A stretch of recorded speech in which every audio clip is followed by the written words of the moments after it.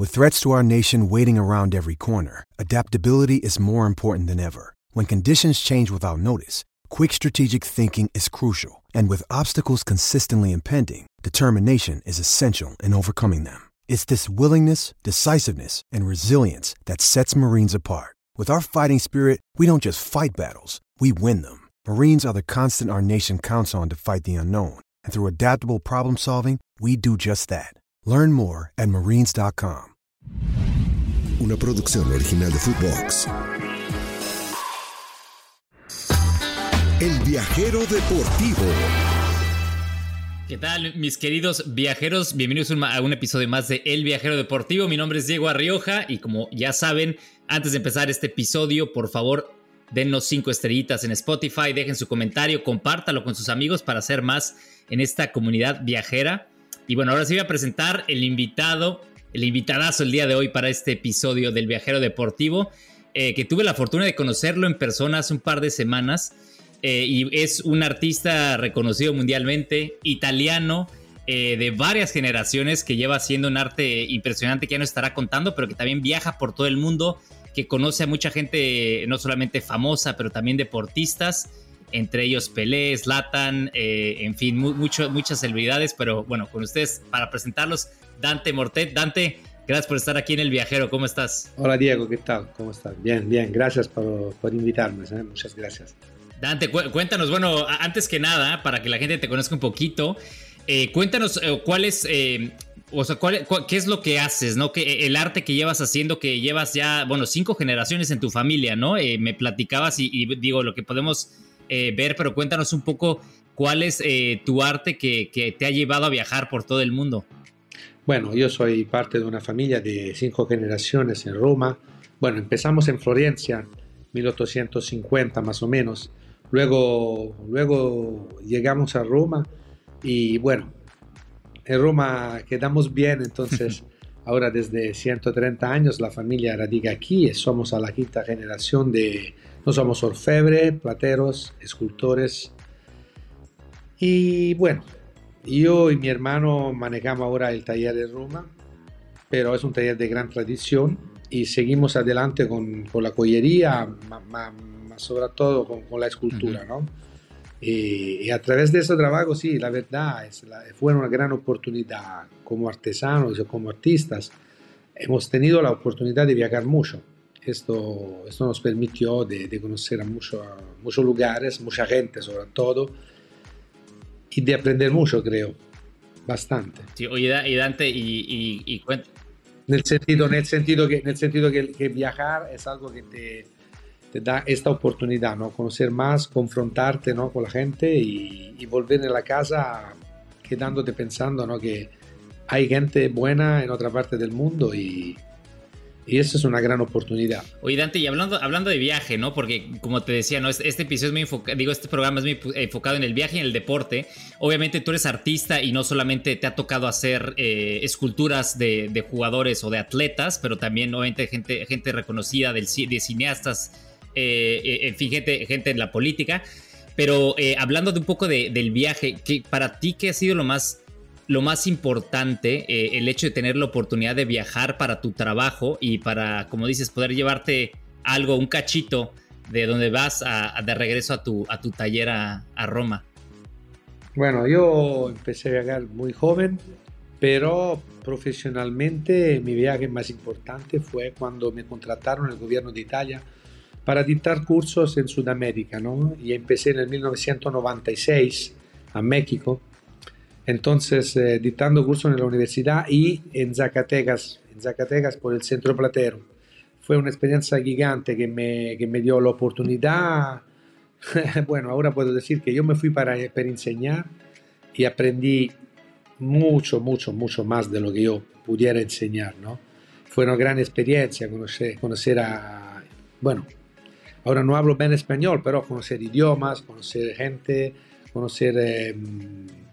culturas diferentes, distintas. Tú sabes que los italianos piensan que son los mejores del mundo, tal vez, ¿no? En el arte sobre todo, piensan que...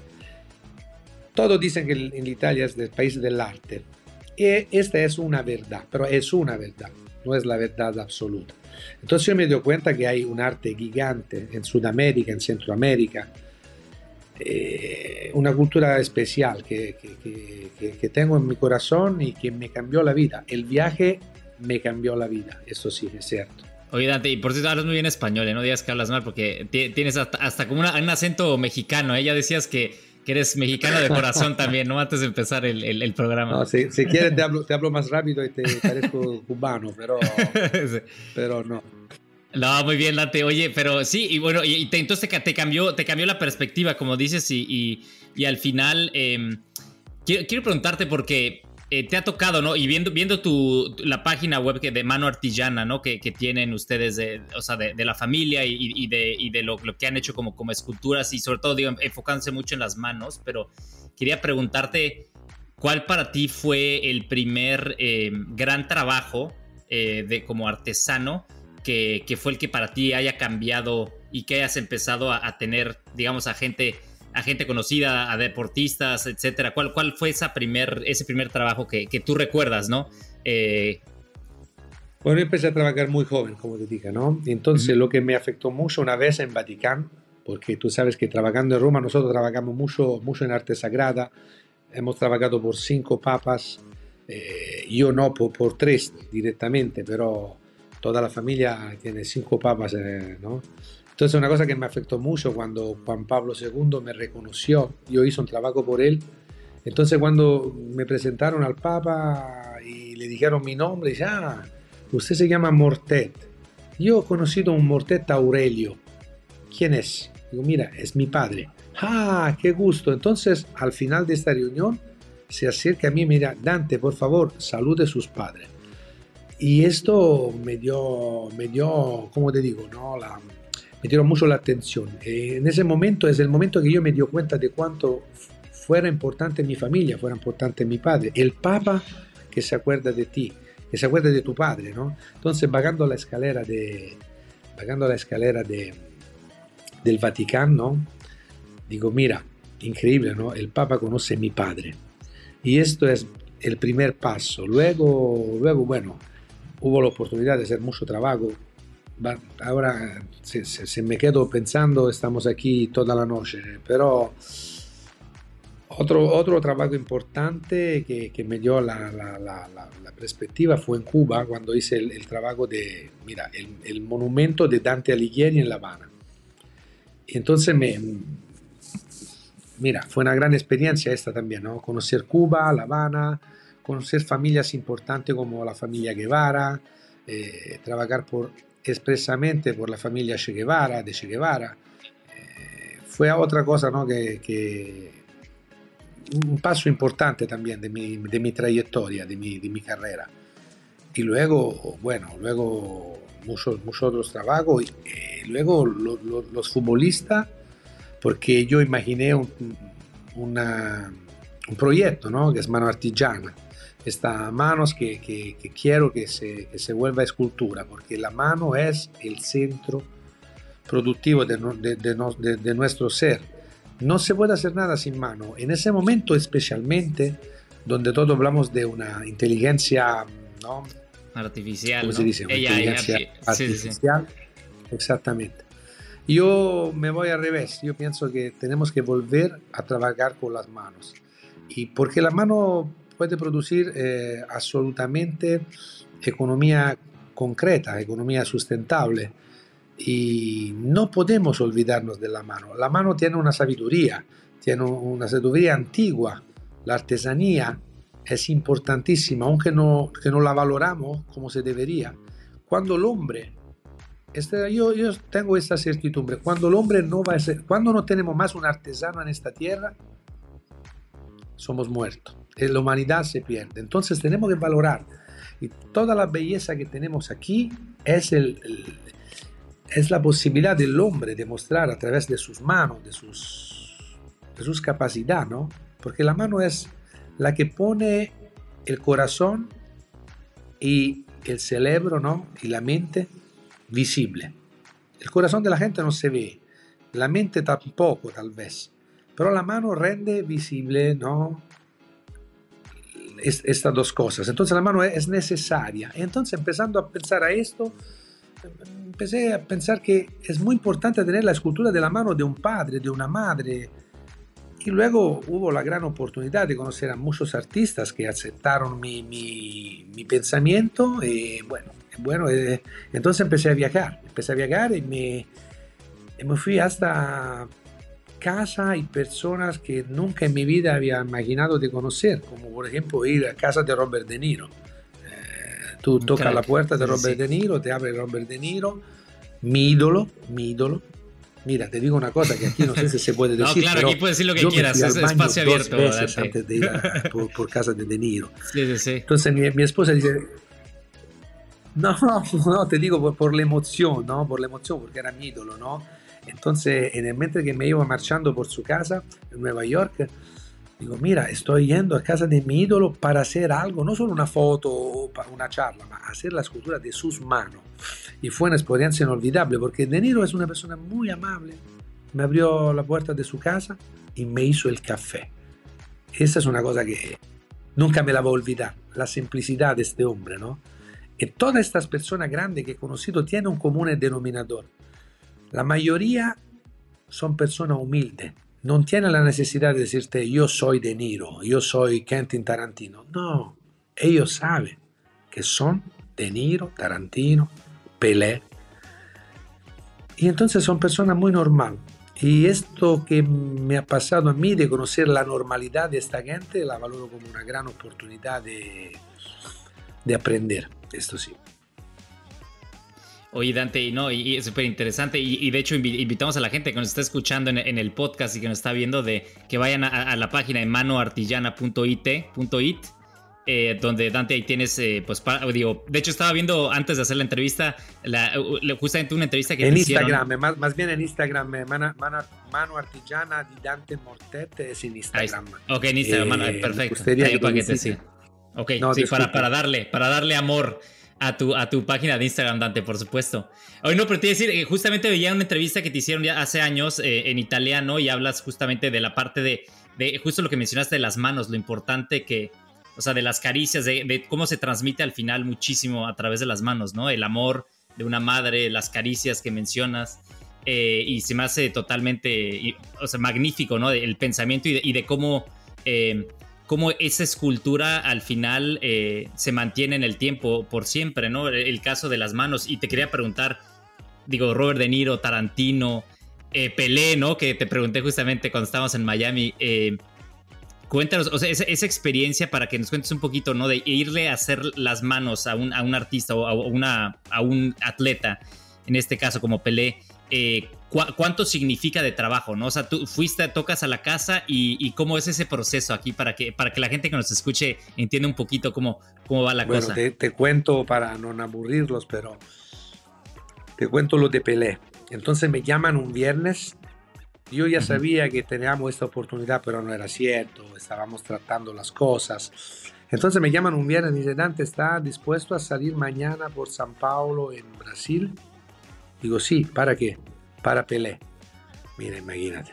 Entonces, listo. Salgo en el avión y el sábado llego en San Paulo, listo para hacer el pie de Pelé. Y la noche, cuando llego en San Paulo, estaba muy emocionado. Salgo del hotel, empiezo a caminar y pensar, mira qué me está pasando, ¿no? Yo, aunque tú no lo creas, soy blanquito y desde niño era rubio.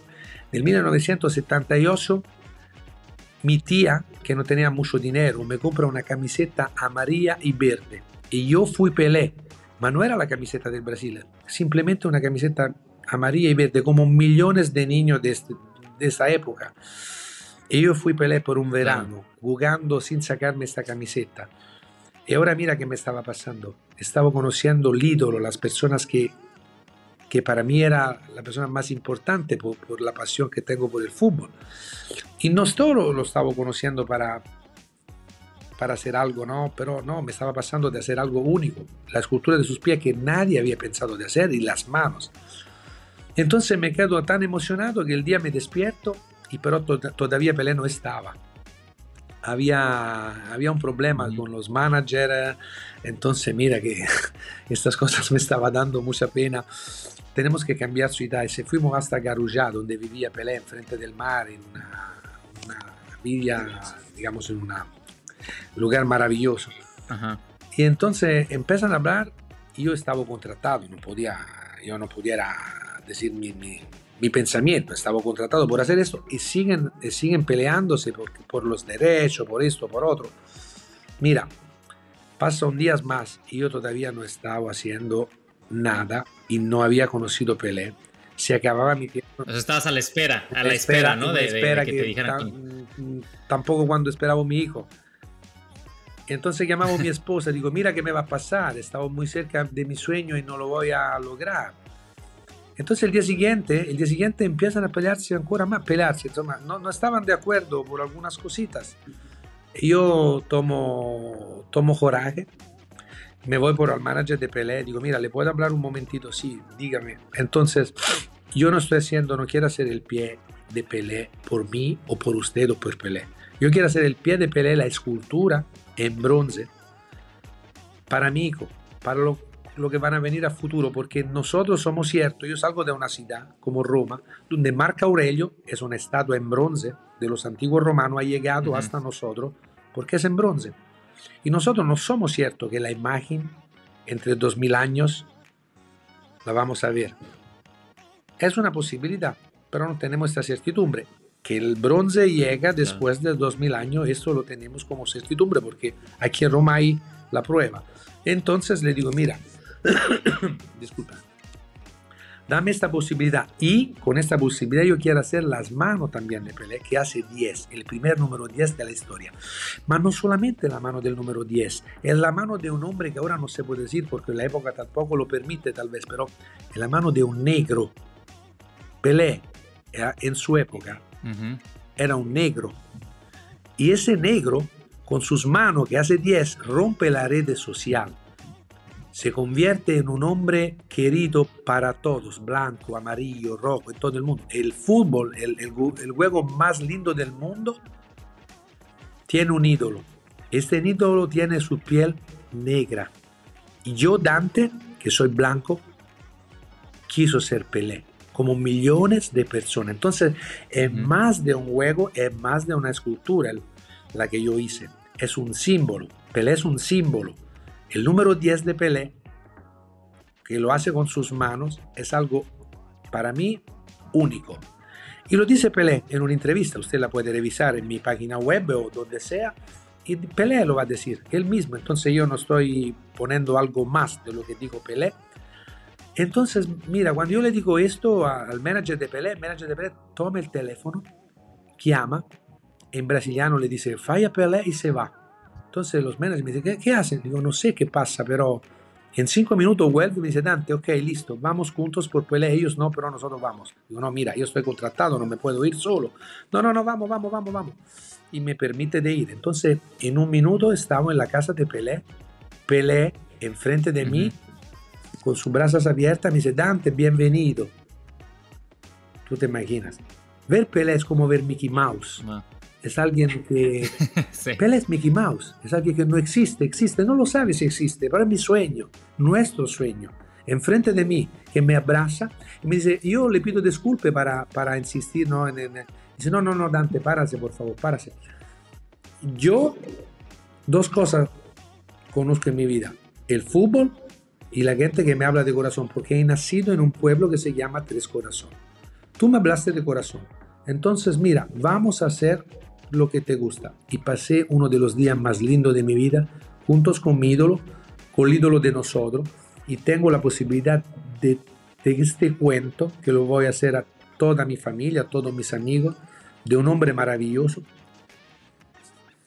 que me dio mucha oportunidad de hacer lo que me gusta en la vida, emocionar a través del arte. Y creo que el pie y la mano de Pelé son la suma de un día maravilloso pasado con él, que tú escuchaste que te dije, no, también Joe Fraga, que es el manager de Pelé, que fue un día maravilloso para él también. Entonces esta experiencia se queda en mi corazón y bueno, quiero compartirla con los amigos, declarando oficialmente que Pelé es el más grande futbolista de la historia del fútbol. Aunque los argentinos ahora me odian, pero con todo el respeto que tengo por Maradona, que lo amo, pero Pelé es Pelé. Disculpa. No, Dante, increíble.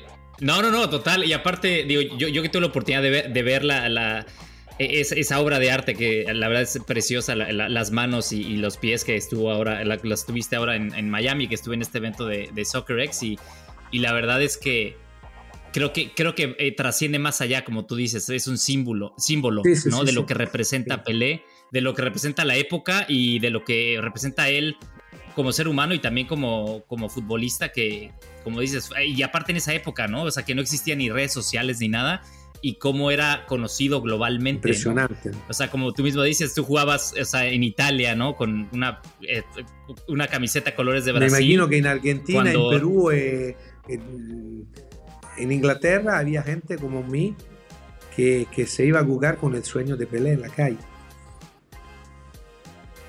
Sí, no, 100%, y increíble, ¿no? Aparte, lo de Pelé sin duda, y ahí lo vamos a estar compartiendo también, te digo, en el podcast para que la gente te siga en Instagram, porque ahí tenemos, de hecho, y también es bueno para el fútbol, Dante, yo sé que tú jugaste, eres futbolero, me dijiste que tu hijo también está ahí jugando en Italia, pero te vi dominar el balón y como crack, ¿eh? Mi hijo juega muy bien, ¿eh? Sí. Ahora no sé qué va a hacer. Tú estás conectado. La presionó, ahora no sé qué va a hacer, pero ahí está. Bueno. Pero ahí el negocio familiar ahí también va a tener que tomar, ¿no? Se le gusta, tiene mucha actitud. Sí, le gusta. Tiene mucha actitud mi hijo y es mucho mejor que yo a los 16 años. Entonces tenemos esta oportunidad. En ese momento juega al fútbol, estudia para ingresar en el taller. Ojalá que haga lo que le gusta y que yo creo que se puede hacer los dos. Se puede jugar al fútbol y se puede perseguir el sueño del arte, los dos. Porque también el fútbol, porque mira, Diego, aunque nadie se dé cuenta, al final el fútbol es arte. Es arte. Son artistas. Los futbolistas son artistas. Ahora en esa época un poco menos, pero lo del pasado, mira. Yo lo veo como los grandes pintores, como los grandes arquitectos. Hay jugadores, Beckenbauer y Baggio. Hay muchos, ¿no? De estos maravillosos artistas.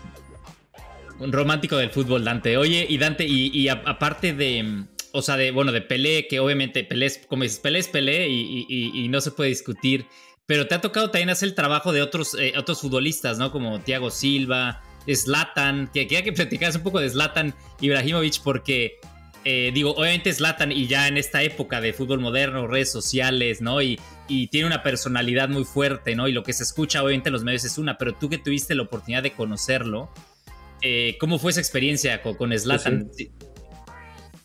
Tenemos un acuerdo. Disculpa, tenemos un acuerdo con Zlatan. Yo puedo decir como artista lo que quiero, él no me puede pegar. Okay. Entonces me puedo acercar a él con toda confianza.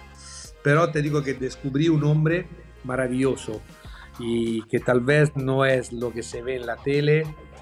Puede parecer tal vez muy agresivo y eso es una máscara. Es un hombre muy inteligente, muy sencillo, que me ha honorado de su, digamos, de su conocimiento. Me abrió la puerta de la casa varias veces, siempre cuando me ve me trata como un artista de veras. Y te digo que es una persona mucho mejor tal vez de lo que se ve en la televisión. Y a mí cuando lo veo en la televisión me da mucha risa, porque yo sé, yo lo conozco, yo sé lo que piensa. Y entonces me divierte mucho. Y te digo que es un hombre muy inteligente y que tal vez si pensamos a un maestro que puede enseñar el fútbol, no solo técnicamente, pero también como forma de ser, como forma de vivir el fútbol, yo creo que es el más grande maestro que en este momento se puede tener, es Zlatan Ibrahimovic. Una persona maravillosa. No, Zlatan, habrá que... No, yo de Zlatan lo sigo desde sus inicios, bueno, cuando empezaba como futbolista, y digo, para mí la técnica que tiene es envidiable, lo que ha hecho y sobre todo la personalidad. Creo que es alguien sin duda de los más talentosos, ¿no?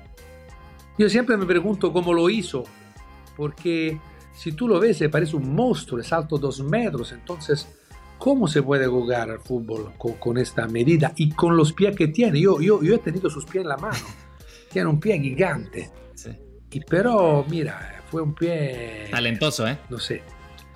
Entonces, sí, no, pero te digo la verdad, es un hombre, aparte del jugador, mira, yo lo vi no sé cuántas veces, cada vez que me voy con él, en el pasado también en París, donde sea,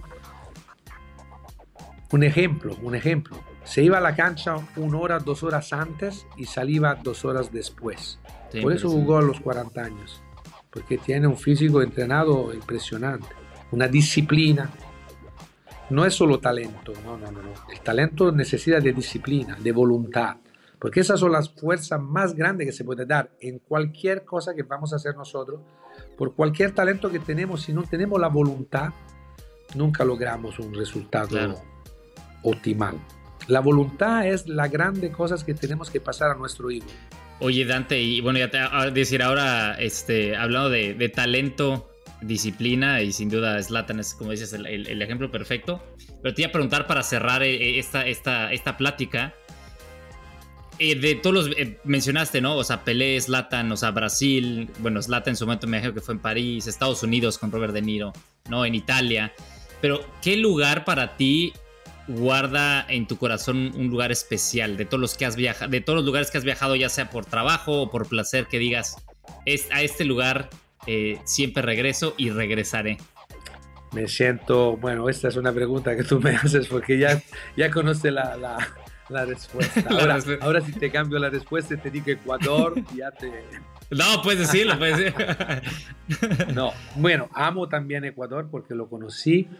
Amo toda Sudamérica, todo Centroamérica, me encanta esta cultura, me encanta la gente, me siento en mi casa, pero es el lugar donde, bueno, que conozco desde mucho tiempo y tengo amigos, hijos de amigos bautizados, es México. México para mí es no sé, México es mi corazón, un pedazo de mi corazón. Algún día me gustaría vivir en México y viajar, pero al mismo tiempo en toda Sudamérica. Entonces, radicar allá y viajar. Bueno, bien, Dante. Acuérdate que el mexicano nace donde se le da la chingada gana, como dicen los mexicanos. Así que de donde sea. No, me gusta. México me gusta porque, te digo, la gente, amo esta cultura. Pero la verdad, no, toda la cultura de Centroamérica, cada peculiaridad, porque cada país parece, digamos, para los italianos, ¿no? Todos hablan español, entonces tal vez puede parecer igual, pero no son igual, pero son maravillosos. Cada uno por su cuenta, cada país tiene su magia, ¿no? Su belleza, su historia grande. Pues Perú tiene una historia maravillosa, ¿no? La historia también arqueológica fantástica. Entonces, Argentina, Chile, todo. Me gusta, mira, soy enamorado de Sudamérica. Pues, tal vez en una otra vida era sudamericano, no sé. Era un inca, quién sabe, un azteco. Un azteco. Tal vez. De hecho, y eso es lo importante de los viajes, ¿eh? Dante, nada más quería terminar para agradecer tu tiempo. Yo sé que este es un pequeño episodio, pero el placer de poder hablar contigo, de que nos cuentes un poquito tu experiencia, de lo que haces, de tu arte, de tu pasión y sobre todo para que la gente te conozca, te siga, por supuesto. Y pues, Dante, simplemente agradecerte y que ha sido un honor conocerte en persona, la verdad, ahora en Miami hace un par de semanas y que seguiremos sin duda. Ojalá seguramente nos vamos a pasar otras veces juntos. Claro que sí. Yo de hecho le dije a mi familia, a mi hijo Emiliano, que cuando vayamos a Italia íbamos a ir al taller. Mi hijo es muy manual, así que igual le puedes dar ahí unas clases. Es una obligación para todos. Se le voy a dar mi dirección. Entonces aquí le declaro a ustedes, a tu familia y a todo lo que esté escuchando, que si viene a Roma, me va a encontrar ahí. La calle se llama Via dei Portoghesi 18, me busca. Yo estoy en este taller antiguo, que es una maravilla porque, mira, en esa época no se encuentra un taller como esto. Yo lo sé, parece un museo, pero no es un museo, un lugar donde se trabaja realmente todos los días. Y yo estoy ahí, si viene por ahí, me encuentra ahí a mí, a mi hermano, y a los hijos que trabajan con nosotros, estamos ahí trabajando y la verdad lo esperamos a todo con mucho cariño. Y mira, yo soy un amigo de Diego, te escuché en el podcast y bueno. Ya está tomando nota también Witcher, el productor, en su siguiente viaje. Espresso. Claro que sí, un espresso. Así que, Dante, bueno, gracias mille por este espacio. Gracias. Un fuerte abrazo hasta Italia. Gracias, y pues este fue el episodio con Dante Mortet. Un viaje al arte, al fútbol y alrededor del mundo. Nos vemos en el siguiente viaje. Chao. El Viajero Deportivo. Una producción original de Footbox.